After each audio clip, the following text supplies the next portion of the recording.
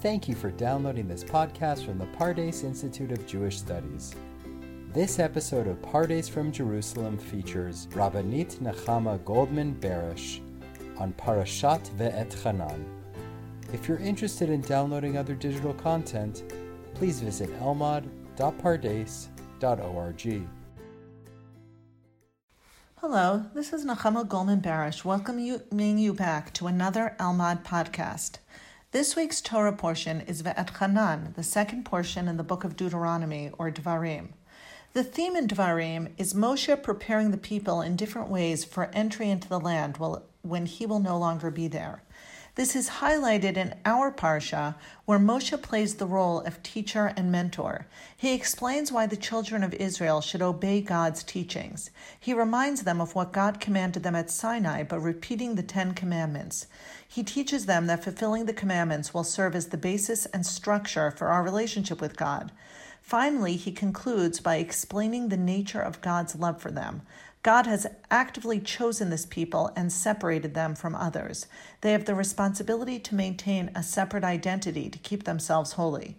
It is here that Moshe teaches the nation the language of Shema as a profound statement of commitment that will turn into a Jewish proclamation of faith. Hear, O Israel, the Lord our God, the Lord is one. And you shall love the Lord your God with all of your heart and with all of your soul and with all of your might. The unit consists of two parts. The first, Shema Yisrael, Hear, O Israel, is a call or appeal to the nation, the collective. The second, Va'ahavta et Hashem Elokecha, you shall love in singular your God, is addressed to the individual. The first is an affirmation and acknowledgement of the Lord as Israel's God. The Lord our God, the Lord is one. The second requires human beings to love God and to internalize that love in their heart and soul, having it fill their life all the way to the doorposts of their home and their gates. This structure has the human being as its point of departure, human beings who are addressed by God, and in this case, it's specifically about the children of Israel. This is a fundamental structural characteristic of Sefer Devarim and a profound reflection of the story of this Sefer, of this book. The next part of the text instructs the Israelites to commit to 4 rituals, all of which involve the Shema in some way: turning the words into a daily practice evening and morning, teaching the words to one's children, putting the text into tefillin and onto mezuzot. In the third passage of what becomes the prayer text, Shema, which will be cited in next week's Torah portion, we are given a broader look at the conditions placed on embarking on a loving relationship with God. In the text that starts V'haya im shamoa, and it will be if you will listen, we are told that there are conditions to the listening. If we listen, then God will reward us. He will reward us with rain for our land in its proper time, and with fertility and with prosperity. And if we don't listen, then God's fury will blaze among us, and God will close off the heavens, and there will be no rain in earth, and so on and so forth. We are told that the consequence of our actions will determine the nature of the relationship. If we follow the instructions and pursue God's favor, we will be rewarded, and if not, we will be punished. I want to cite a quote from social and political commentary David Brooks that I think is particularly powerful with regard to this relationship. David Brooks writes, "My favorite definition of commitment is falling in love with something and then building a structure of behavior around it for the moment when love falters." Jonathan Sachs, who cites Brooks in one of his Parsha lessons, notes that building a structure for our commitment to God is one of the fundamental features of Deuteronomy and Judaism in general. To quote Sachs, commitment is falling in love with something, someone, and building a structure of behavior around it to sustain that love over time. The Shema's text most succinctly summarizes the power of the biblical structure in maintaining God's presence in our midst through our acknowledgement and commitment to the system of laws, statutes, and prohibitions determined by God. With this in mind, it becomes clearer why the entire corpus of rabbinic literature begins with Shema as the paradigm shift from temple-based ritual to a post-temple world. Rabbi Judah the Prince, credited with editing the Mishnah, redacts 63 tractates and almost 4,200 Mishnayot, and he starts with a Mishnah about the Shema. Here's the first Mishnah in Tractate Brachot, which is the opening tractate to all of the tractates of Mishnah. From what time may one recite the Shema in the evening? From the time that the priests enter their homes in order to eat their trumah, their tithed food, until the end of the first watch, the words of Rabbi Eliezer. This first Mishnah encapsulates the blueprint for our survival in a post-temple world. Notably, it opens with the question, when do we say Shema in the evening, as if we have already certain basic information? For instance, what is Shema, and where is the obligation to say it to be found? It assumes we understand why we are starting with the evening Shema rather than the morning. In its commentary to our Mishnah, the Talmud explains that the author of the Mishnah knows that Shema is in the Torah, which is why it does not have to explain what it is. Everyone already knows. In other words, this Mishnah is a direct continuation of the passage in Ve'etchanan, our Torah portion, in which Moshe commands us to utter these words when we lie down and when we awaken. There is a seamless line being drawn from the Torah to the Mishnah, written 1,500 years later. We are simply continuing to say Shema in the evening as commanded by Moshe on the eve of entering the land. Now the Mishnah will come to clarify and categorize times of night and morning to bring clarity and definition to the ritual. This approach of defining and clarifying God's will in the Torah and beyond will define Rabbinic Judaism with its 63 tractates of Mishnah, 1.8 million words of Talmud, and 1,500 plus subsequent years of interpretation. The centrality of the Shema text as found in Torah will remain a constant. Going back to the first Mishnah, Rabbi Eliezer insists on comparing the earliest time one can say Shema at night to the ability of priests to eat truma in temple times, and the latest time to the end of the first watch in the temple, which would have been about 1/3 into the night. When does night begin? When the priests can eat their tithed foods, which is at the onset of night. After a seminal emission, priests had to immerse in a ritual bath, a mikvah, and wait until nightfall before eating their consecrated food given to them for free by the nation.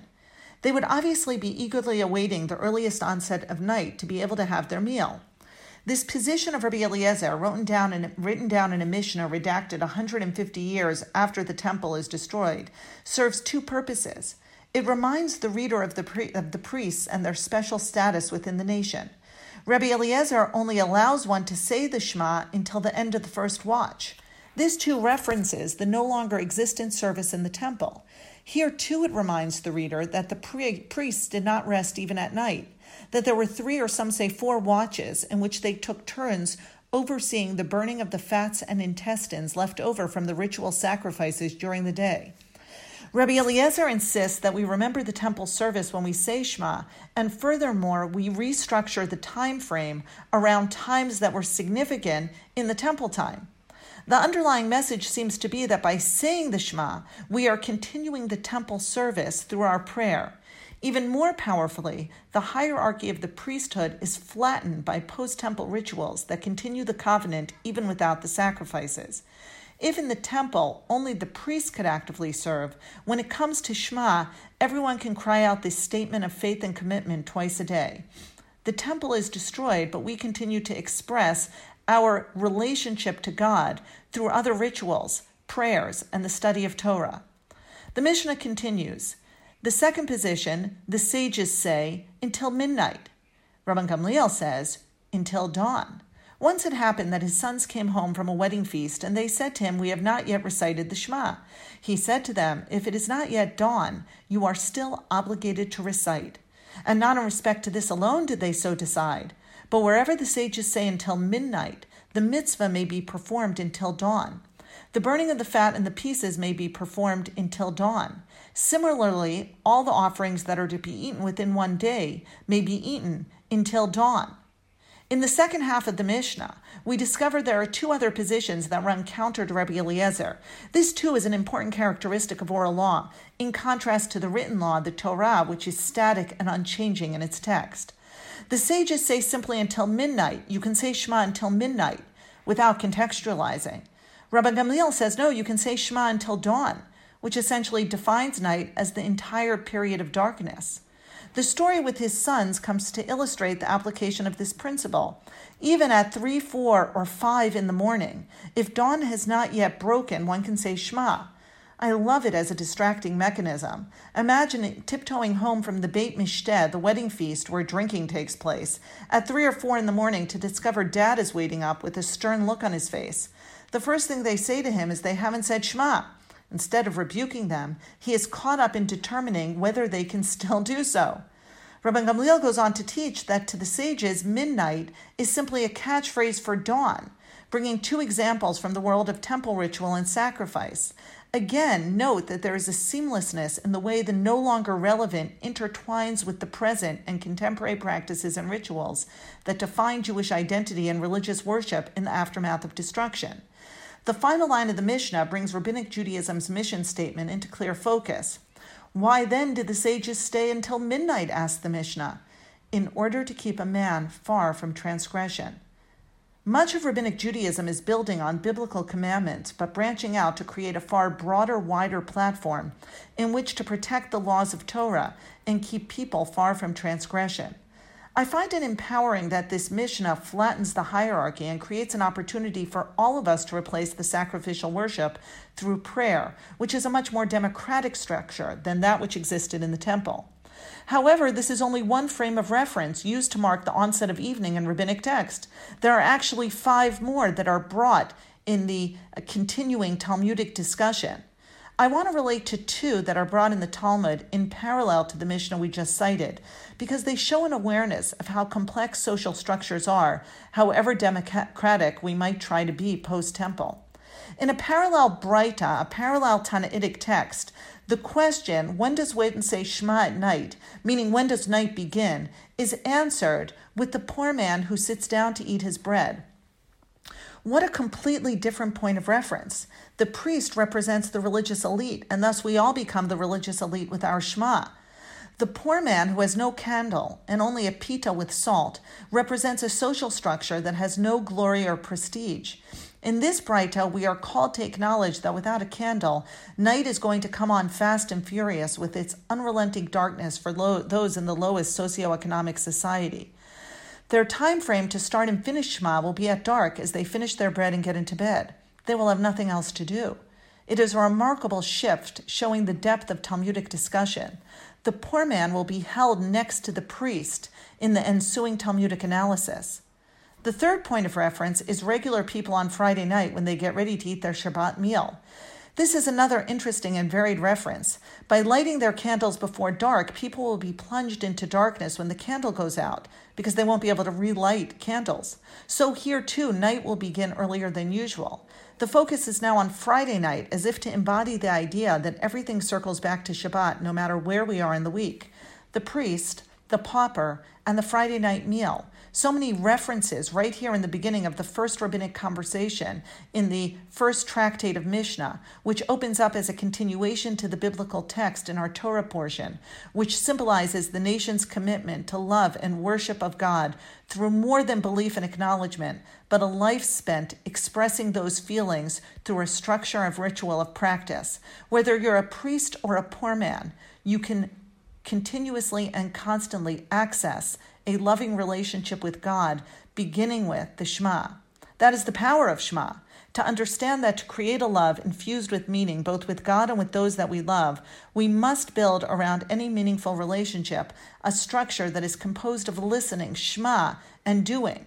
It is in the small acts of kindness, gestures of self-sacrifice, accountability for one's wrongs, and an ongoing sense of commitment that love can flourish and grow. May we all find ways to strengthen those relationships that need strengthening by listening and acting. Shabbat Shalom. Thank you again for downloading this podcast, a production of the Pardes Institute of Jewish Studies. If you liked what you just heard, please give us a 5-star review wherever you download your podcast today. Be sure to visit us on Spotify, where you can subscribe to any of our other podcast channels, or visit us at elmad.pardes.org. Thanks for listening.